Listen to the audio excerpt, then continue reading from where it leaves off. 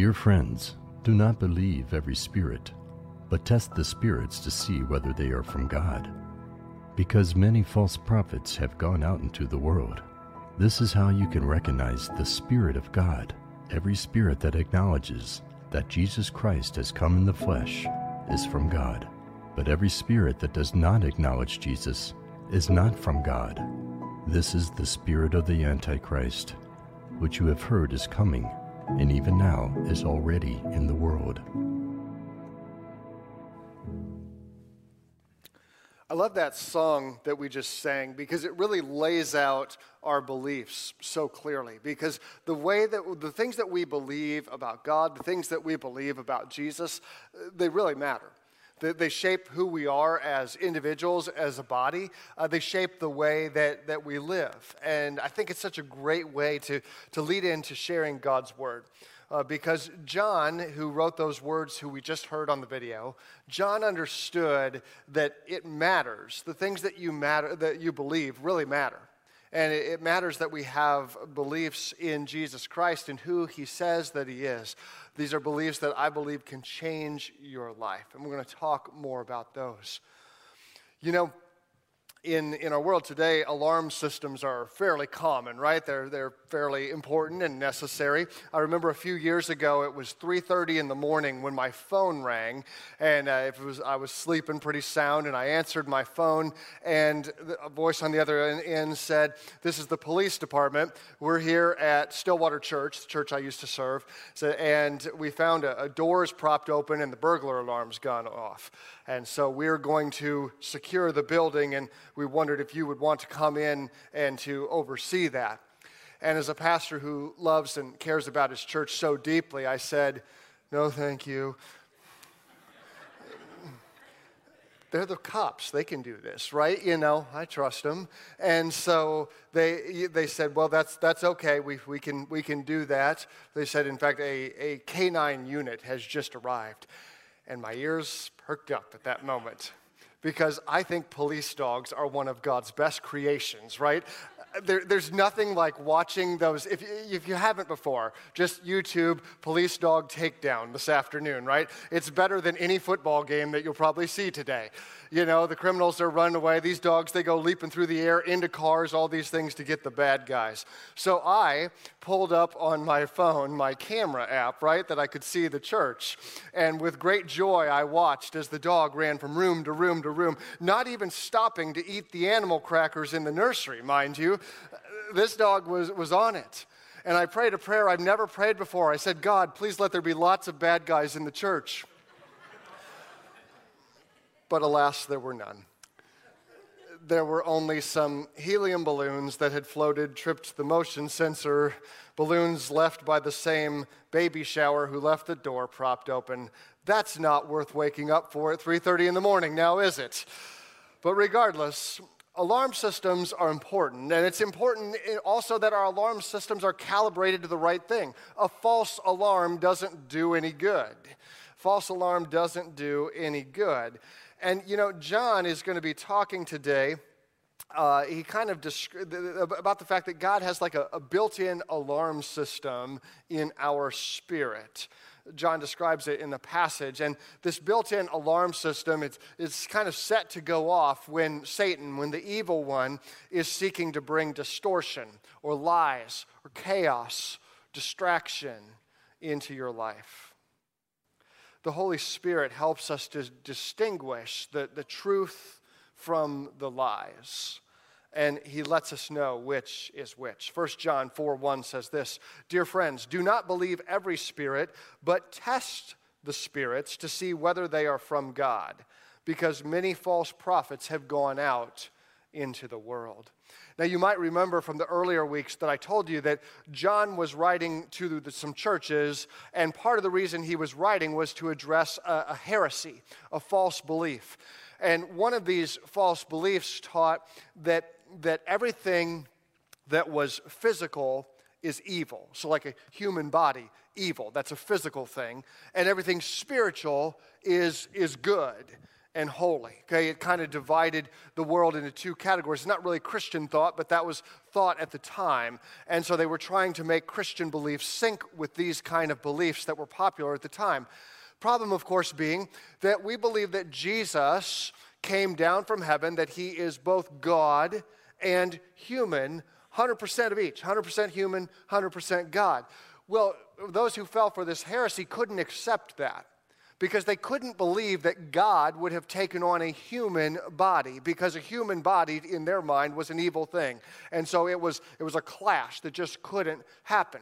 So they got to these odd beliefs, these messed up beliefs that Jesus was a human who was a good guy, and God, Christ, if you will, kind of hovered over him, right, and gave him some powers, but this wasn't really God in human form. So they had it all messed up. And John was writing to address these kinds of things. He was writing to address this. He says, verse 2, this is how you can recognize the Spirit of God. Every spirit that acknowledges that Jesus Christ has come in the flesh is from God. But every spirit that does not acknowledge Jesus is not from God. This is the spirit of the Antichrist, which you've heard is coming and is now even in the world. So John is real clear. Jesus is 100% human. He's 100% God. Anybody, any spirit, whatever that tells you otherwise is not telling you the truth, okay? C.S. Lewis was perhaps the greatest theologian of the past generation, and he wrote so many impactful things, but I wanted to share one of his most compelling arguments with you. He says this, I'm trying here to prevent anyone from saying that really foolish thing that people often say about him, Jesus. And here's the thing. They say, I'm ready to accept Jesus as a great moral teacher, but I don't accept his claim to be God. Lewis tells us that is one thing we must not say. A man who was merely a man and said the sort of things that Jesus said would not be a great moral teacher. He would be either a lunatic on the level with a man who is saying he is a poached egg. Insults have changed a little bit in the past few decades, I guess. Or he would else be the devil of hell. You must make your choice. Either this man was and is the Son of God, or else a madman or something worse. You can shut him up for a fool. You can spit at him and kill him as a demon, or you can fall at his feet and call him Lord and God. But let us not come up with any patronizing nonsense about his being a great human teacher. He's not left that open to us. He did not intend to. This is Lewis's famous liar, lunatic, or Lord argument, who says that a man who comes and says all these wonderful teachings and also says, I am God, can't just be a great teacher.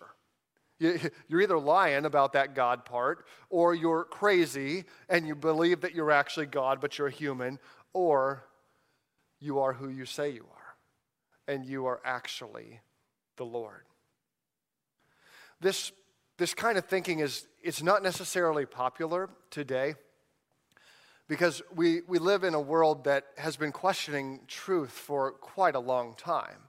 I mean, for many decades ago, postmodern philosophy became quite popular, which basically says that there's not really truth, like absolute truth. Like what's true for me may not necessarily be true for you. And so your truth, my truth, they can be kind of different. And at first, this may seem kind of nice, right? Because you kind of get to make up some of your own truth. But when you really think about it, it's bankrupt. I mean, we don't live like that in so many other areas, right? What if you were wanting to become more healthy, right? And so you read some dietitians and they tell you you need to increase the protein and decrease the carbs and increase the vegetables. And you're like, that's not really much fun. You know, that's, okay, dietitian, that's your truth. That's good for you. That's great. But I personally, I'm going to focus on the superfoods, you know, like Mountain Dew and Skyline Conies and Reese's Peanut Butter Cups, right? That's my truth. That's what's going to make me a healthy person. Well, it doesn't work. It just doesn't work. You can try that diet. It's not going to lead to good things, right? You got to have more than just the junk food. And just saying that something's true doesn't make it true. Well, that's kind of postmodernism. Then we've even moved beyond that into what today some folks are calling a post-truth world. And it's similar but a bit different. In this world, truth just doesn't matter. Instead, feelings matter. Don't worry so much about facts, just worry about what you and your friends, your circle, your group feels. And that can be truth for you. And we see this all over today's rhetoric. Just look at social media. Emotions rule. Conspiracy theories are listened to over expert opinions. And you know, the kind of world that we're describing is a world that is just as dangerous, maybe even more dangerous than John's world when it comes to these false spirits that he talks about. When it comes to Satan's ability to slip in things that are not real, that are not true, but get people to believe them. Because if it's just about your feelings, if there's not really any truth, well, then it doesn't matter so much who Jesus is or what Jesus did or whether he rose or didn't raise, or whatever. I'm worried about my feelings. And hear me, feelings matter. They do. They're a gift from God. But feelings don't mean that truth, just because you feel some way, does not mean that truth does not exist. There is truth. His name is Jesus Christ. He's come to reveal God's truth to us. You know, ever since currency was created, there's been a problem of counterfeit money. Every government who has currency has had to deal with this. In fact, I read that post-Civil War, they estimate that somewhere between 30 and 50% of U.S. currency was fake. That's a problem right there. And it's still a challenge today. The experts say that there still could be billions of dollars of fake currency floating around in our system. So, of course, the government employs experts to be able to sort it out, to get the false currency, to get the counterfeit out of our system. And what they do is, of course, they look at what the fakes are, yes, but they spend a majority of their time studying the real currency. Because the problem is that a new fake can be made every day. A new false form of currency can be made every day. You're not going to be able to memorize all of those. But if you know the real thing, if you know that as well as you know anything else in this world, it gets a whole lot easier to spot a fake. Because you are so used to the real thing that the fake stuff pops out to you so much more quick than it would. Friends, if you want to discern God's will for your life, if you want to discern the things of the Lord, then you have to have a close relationship with Jesus. You've got to get close with the real deal, okay? You've got to get close with the real deal, with Jesus Christ himself. Because the truth that Jesus Christ has come from God and is the Son of God, this is no small thing.